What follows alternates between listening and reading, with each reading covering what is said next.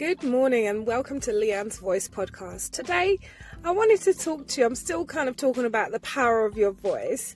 Today I wanted to talk to you about men being attracted to higher voices, which kind of relates to when it said that women are more attracted to deeper voices.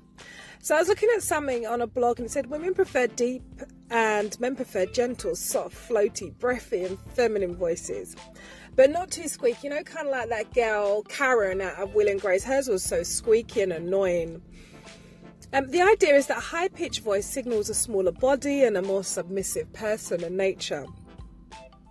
But take that with a pinch of salt though, yeah? So never be kind of fooled into thinking this person sounds like they'll look like X or Y, etc.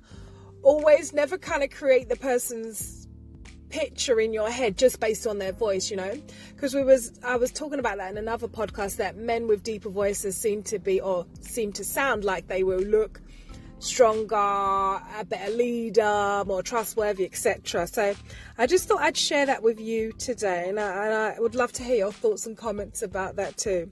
Never judge a person by their voice.